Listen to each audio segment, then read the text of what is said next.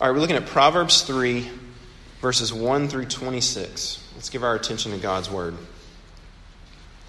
says, "My son, do not forget my teaching, but let your heart keep my commandments. For length of days and years of life and peace they will add to you. Let not steadfast love and faithfulness forsake you. Bind them around your neck. Write them on the tablet of your heart, so you will find favor and good success in the sight of God and man. Trust in the Lord with all your heart, and do not lean on your own understanding. In all your ways acknowledge him, and he will make straight your paths. Be not wise in your own eyes. Fear the Lord and turn away from evil. It will be healing to your flesh and refreshment to your bones. Honor the Lord with your wealth and with the firstfruits of all your produce. Then your barns will be filled with plenty, and your vats will be bursting with wine. My son, do not despise the Lord's discipline or be weary of his reproof. For the Lord reproves him whom he loves, as a father the son in whom he delights. Blessed is the one who finds wisdom and the one who gets understanding. For the gain from her is better than gain from silver, and her profit better than gold. She is more precious than jewels, and nothing you desire can compare with her. Long life is in her right hand. In her left hand are riches and honor. Her ways are ways of pleasantness, and all her paths are peace. She is a tree of life to those who lay hold of her. Those who hold her fast are called blessed. The Lord, by wisdom, founded the earth. By understanding, he established the heavens. By his knowledge, the deeps broke open, and the clouds dropped down the dew. My son, do not lose sight of these. Keep sound wisdom and discretion, and they will be life for your soul and adornment for your neck. Then you will walk on your way securely, and your foot will not stumble. If you lie down, you will not be afraid. When you lie down, your sleep will be sweet. Do not be afraid of sudden terror or of the ruin of the wicked when it comes. For the Lord will be your confidence and will keep your foot from being caught." The Bible says that all men are like grass, and all of man's glory is like the flower of the field, and that the grass withers and the flowers fade away, but that the word of God stands forever. So let me pray for us before we talk about it further tonight. Heavenly Father, we do pray now and ask you, acknowledge that we are frail and feeble. And as hard as it might be to imagine, we will wither and pass away. But your word will always be true. It is steadfast and sure. And so, Father, we need to hear from you tonight. And so we pray that even now, even here, that you would be with us by your Holy Spirit, and that you will cause us to hear. Work in spite of our sin. Father, break through and speak to us, we pray. And we ask it in Jesus' name. Amen. This past summer, I had one of the most nerve-wracking experiences that I've had in, I would say, at least recent memory. I had a very particular father-son talk with our oldest. This was the talk, the first talk about, I guess we could just say, the birds and the bees. And yeah, I was incredibly nervous. As you can imagine, or maybe you can't, I don't know, but you think about it, right? Try to talk to a 9-year-old, and I don't know how this is going to go. I don't know what to say, right? Good luck. But it's important, right? I mean, that's a big deal. Sure, it might be sort of a scary thing to do for me, but right, we want our kids to know the truth, right? We want them to know about those things, about lots of things in life. And we want them to know the truth and to hear it from us, and to know how to navigate life well. And so we we talk with our kids, right? We have these father-son talks or mother-daughter talks, whatever. And the reason I mention that is because that's actually exactly what our passage is tonight. And really the first 9 chapters of Proverbs are a series of 10 father-son talks. 10 lessons from a father to his son. This is our second installment, but this semester we're studying through the book of Proverbs. And our theme every week is a life of wisdom. Last week we said that wisdom is really skill at living, being good at life in a sense. And Proverbs is a book about and full of wisdom. And we saw last week that the beginning of wisdom is the fear of the Lord. That is, in many ways, we could say that wisdom begins with understanding the gospel. A fear of the Lord, having an affectionate, reverent awe for God. And so this week, this is going to be sort of our second introduction to our series. Before we get into more, from here on out, it's going to be very topical studies, things that Proverbs addresses. But tonight, what I want you to see in this lesson from a father to a son, I think this passage shows us a little bit about what it looks like to pursue wisdom. We're going to look at the benefits of wisdom and the pursuit of wisdom. So we're actually going to look at we have 3 points, which should come as no shock to anybody. First, I want you to see the blueprint and the blessings of wisdom. Secondly, we'll look at the breadth of the pursuit of wisdom, the scope of wisdom, I guess you could say. And then thirdly, we're going to look at the context of the pursuit of wisdom. And we're actually sort of working backwards through this text generally, so just a heads up there. All right, first, the blueprint and the blessings of wisdom. Take a look at verses 19 and 20. The Lord, by wisdom, founded the earth. By understanding, he established the heavens. By his knowledge, the deeps broke open and the clouds dropped down the dew. What you see as we look at this passage is that God created the world with wisdom. You're going to hear it again if you read through Proverbs. You will hear it again in chapter 8. In chapter 8, wisdom is personified as a lady. It's Lady Wisdom, and she's speaking. And she says this: "The Lord possessed me at the beginning of his work, the first of his acts of old."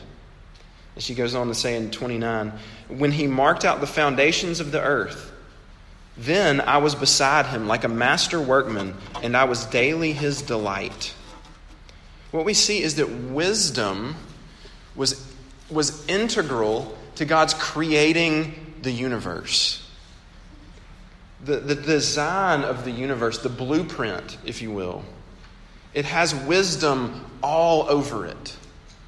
Wisdom is running through all of creation.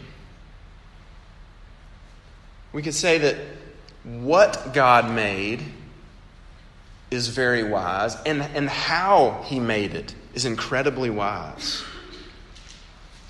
And in some ways, you can just look around the world and see that that's true, right? See how the world fits together. The way that Earth is the perfect distance from the sun, right? Apparently, if it was just a fraction of a whatever closer or further away from the sun, it would all be screwed up. The way the planets move, the way the seasons operate, the way crops grow and rain that waters them, right? The way that human beings, what do we take in oxygen and we give off carbon dioxide. And trees take in carbon dioxide and they give off oxygen. The way the ecology of our planet, the way all of the animals fit together in the sense that they keep each other's populations in check, and yet they need each other to survive. Right? We could go on and on. It's amazing. I can still remember sitting in my freshman biology class. I was a freshman at Ole Miss a long time ago. And it was, interestingly enough, it was taught by this lady that was an atheist. And which was just sort of astoundingly ironic to me, because every day that I sat there, I was just amazed as we talked about the biology of the human body. Our bodies are amazing, right? I mean, the way blood clots, right? When you get injured, everything that goes into the way that your body goes about stopping the bleeding, the defense systems that your body has to protect against disease, the way energy gets distributed in your body, right? We could go on and on. It's amazing. It's absolutely brilliant how the human body works. And it's evidence, I would submit to you, of infinite expertise, of an unimaginably skilled maker. Wisdom is woven through the very fabric of creation. And so there's a real sense in which wisdom is something that we can, in a sense, tap into. In other words, we can actually live according to the wisdom of the universe. And our lives will be more in sync. Our lives will actually, in a sense, be more in harmony when we do that. I guess to put it really bluntly, crassly, life will tend to go better if we live wisely. I heard one person, as I was working on this, compare it to the Force in Star Wars. I'm not a Star Wars fan, and I don't really keep up with it, so I'm sort of out of my depth here, but I do know what the Force is. And they did note, by the way, that there's no evil aspect to the wisdom force. But it's something that's all around, and there's a sense in which you can tap into it. I thought about it like this. This is more helpful to me. That wisdom is, in a sense, like the grain of the universe. You know how certain things, like a piece of meat, right? It has a grain to it, right? There's a way you can cut it one way. This is one of those father-son things that you teach your kids, right? If you cut it this way, if you cut with the grain, it's a whole lot easier. It's a lot smoother. If you go against the grain, it's messy and harder. Make sense?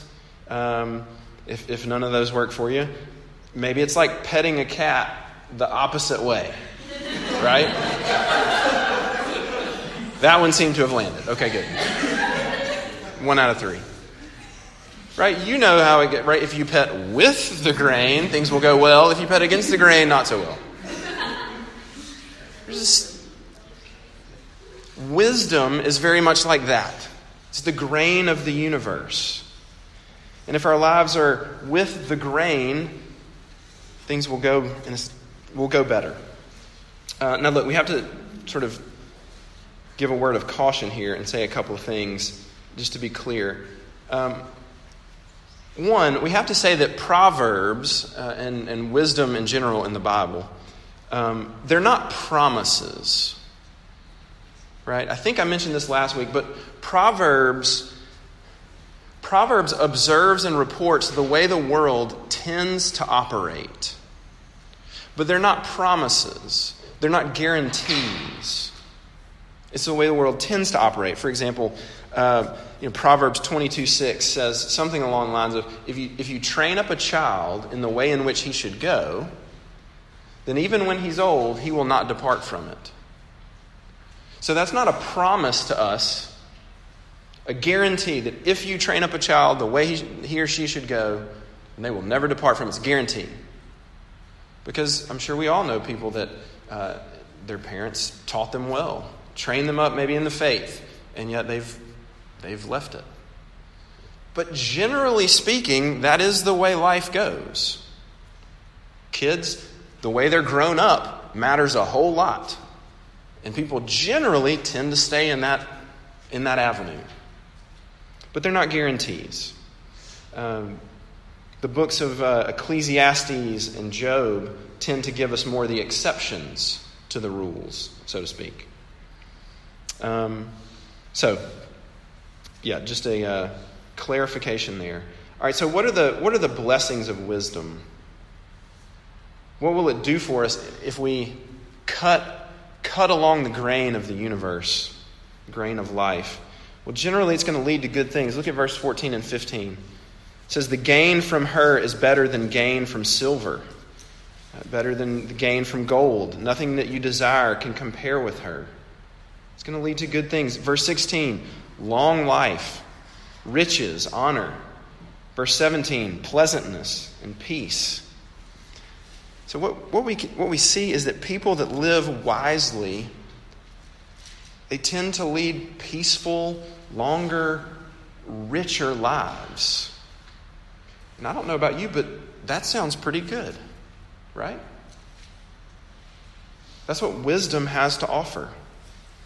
But one other thing that wisdom has to offer, look at verse 23 to 26 there. I want you to notice the security and the confidence that wise living brings. It says that you will walk on your way securely, that you will not be afraid, for the Lord will be your confidence. And I don't know about you, but that sounds pretty good too. Because if we're all afraid of a lot of stuff. I'm afraid of whatever that was. We're all afraid of a lot of things, right? We're afraid of other people. We're afraid of their opinions of us. We're afraid of failing. We're afraid of the future, of making wrong decisions. There's so much that we're often afraid of. So what a great thing to think about. Wouldn't it be great to begin to live in such a way that to feel those insecurities begin to melt away? Because your confidence is in the Lord. Because the Lord is your confidence. And look, we're not saying it's not magic. But pursuing wisdom will make us more secure people. And I think that's a good thing. All right, secondly, the second thing I want us to look at from this passage, I want us to see the breadth of the pursuit of wisdom. So these last 2 points, as we turn to look at what does a life spent pursuing wisdom look at? Let's look at the scope of this pursuit of wisdom, verses 5 through 8.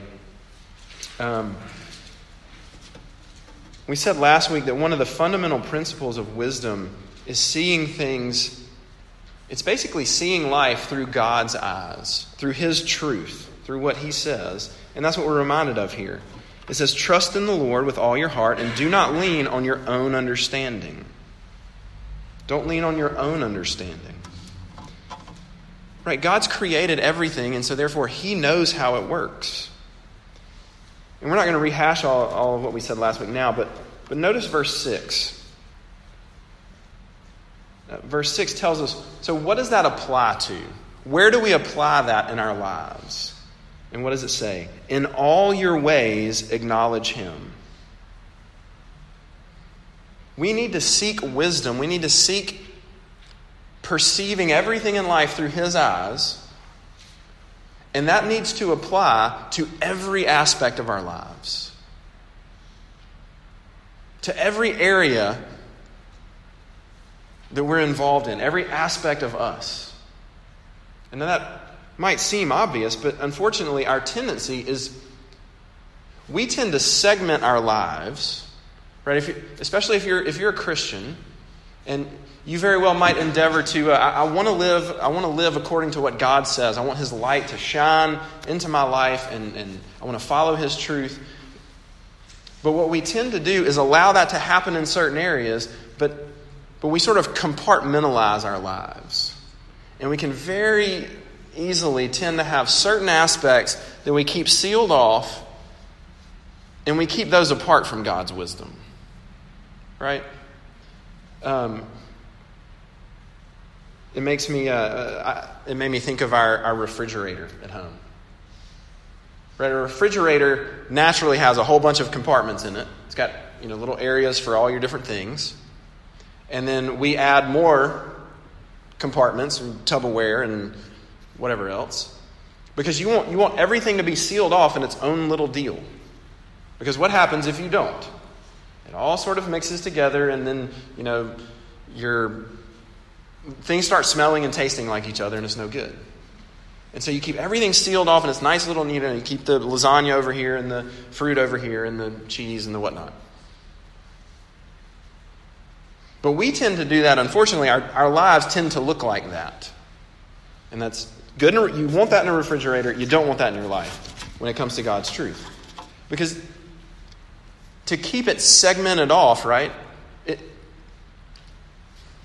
The aroma of God's wisdom, the smell of God's wisdom is not going to waft onto it. And so what it looks like for us, what do we tend to do? We might let God's truth in and live along the lines of wisdom about what we say, the way we use our words, and maybe the way that we treat our friends and those sorts of things. But we might very well think, but for these 4 years, academics, my schoolwork is going to be its own separate thing. Because everybody else is cheating. And if I don't cheat, I'm not going to keep up. Or I'm not going to keep my scholarship. And I've got to do this. I've got to operate this way.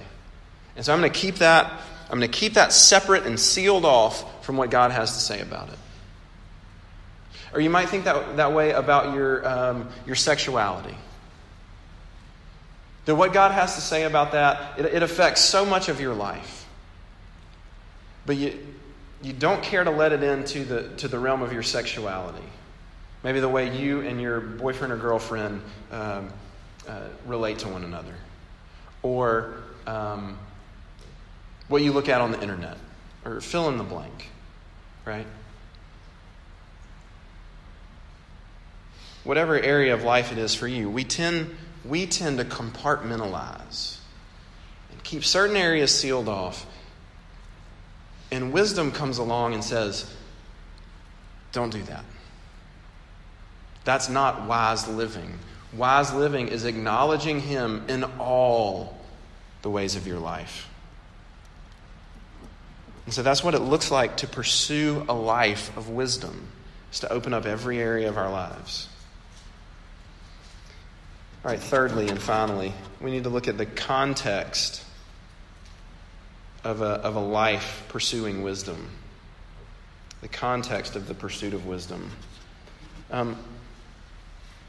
So we've seen that the universe is created with wisdom sort of running through it. And that we need to apply that to every area of our life. But how do you do that? Because, look, if we're honest, if I'm honest, in a lot of ways, I don't want to do that. If I'm honest, I kind of like to keep some things separate. So what would, right, I do and I don't. So what would make me or any one of us even begin to open up all of our lives to God's wisdom? What's at the core of that pursuit of wisdom? And I think that's what the Father in this passage opens with at the beginning. Look at verse 3. He says, "Let not steadfast love and faithfulness forsake you. Bind them around your neck, write them on the tablet of your heart." So this good Father says that a life of pursuing wisdom has to have at its core steadfast love and faithfulness. That's it. It has to start with that love, and it has to stay with that love. Steadfast love and faithfulness. It's I guess you could say, the context of a life of pursuing wisdom. I thought about it like this. If you want to learn how to swim, what's the context in which you learn how to swim? Right? It's the water. You've got to get in the water, and you have to stay in the water if you're going to learn how to swim. It's the only place you can do it. And so just like that, if you want to begin and you want to continue a life of pursuing wisdom, then the context of that is steadfast love and faithfulness. It's the water that you have to swim in. So now here's the big question. So who's the one that's doing the loving and the being faithful? And who's the one that's being loved and being faithful too? So in other words, is this calling for the Son and us to remember our faithfulness to God, or to remember God's faithfulness to us? And I think very certainly that the answer, as is often the case in the Bible, to that question is yes. That it's both. That both are true, but that one is foundational to the other. And that's very important. The concept is all throughout the Bible. You can look in Deuteronomy 6. God's love for his people and their response to him in obedience and love, in keeping the law, those two things always go together.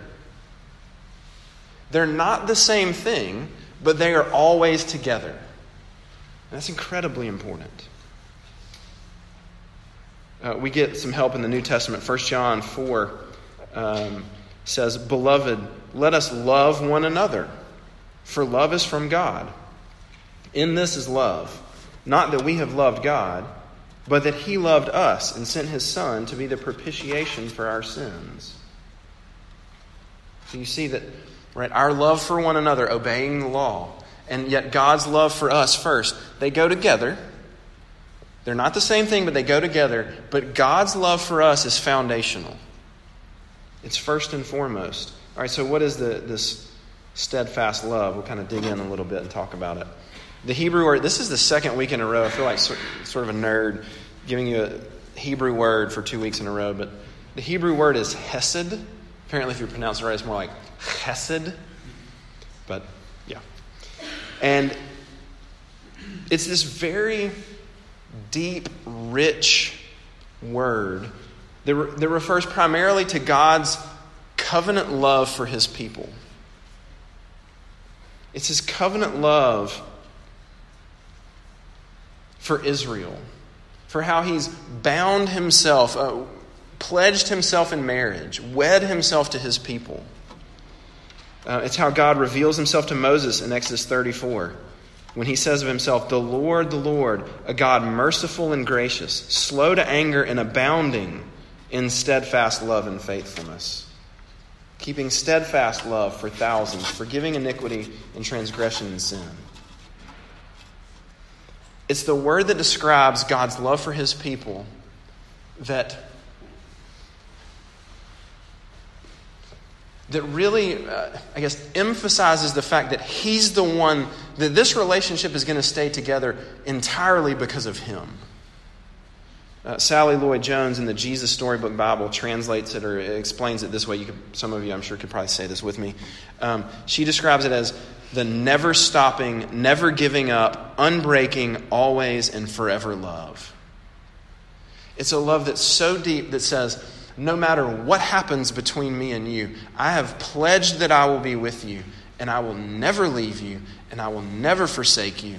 We're going to stay together because I'm going to keep us together. It's a fierce love. It's not based on anything that we do or don't do. And that's what the Father in this passage tells the Son. Don't ever forget that. The way to pursue wisdom, the water that we have to swim in, is that we have to sink ourselves into that kind of love, into God's love for us. Don't ever forget it. So what does that mean for us?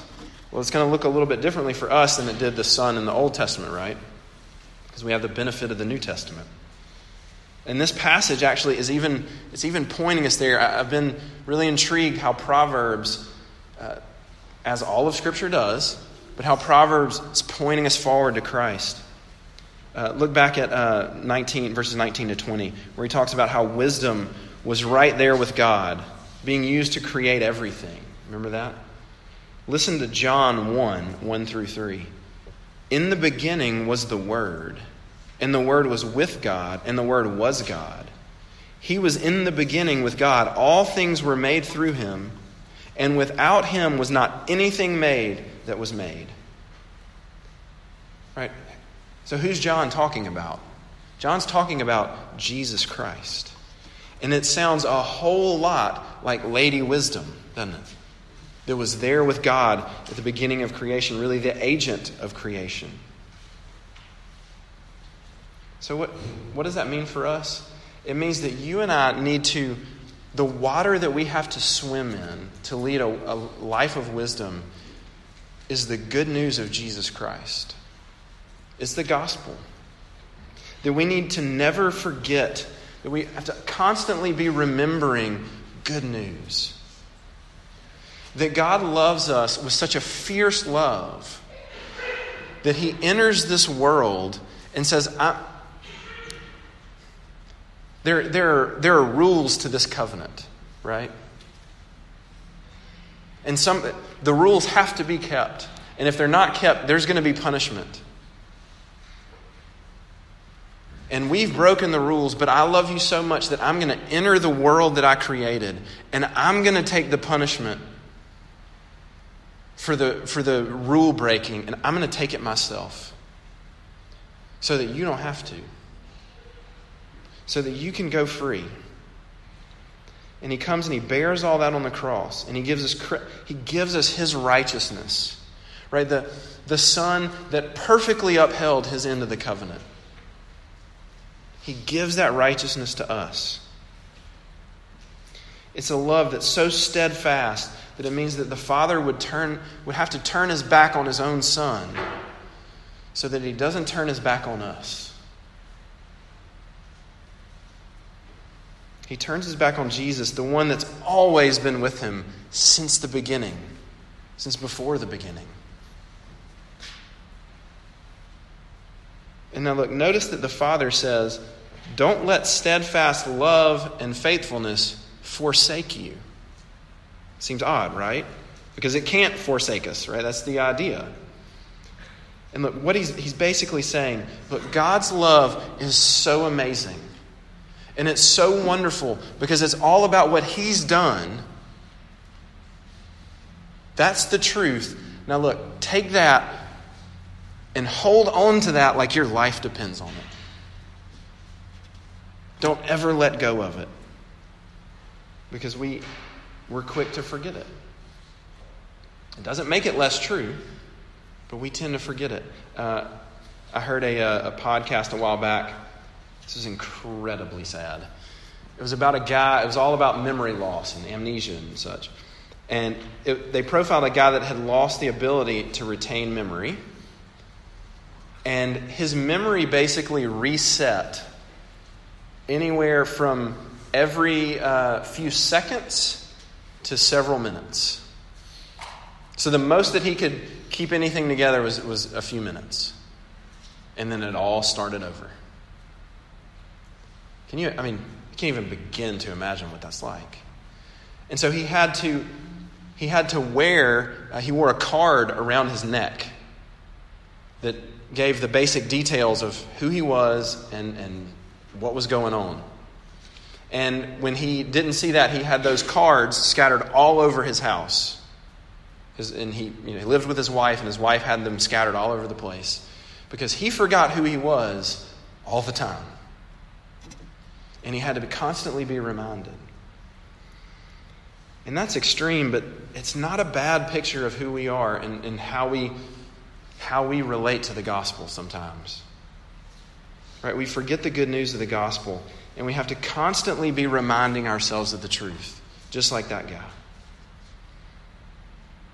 Reminding ourselves that Jesus loves us so much that he would rather die than live without us. And look, that's the only way that you and I would ever begin, if and since that's true.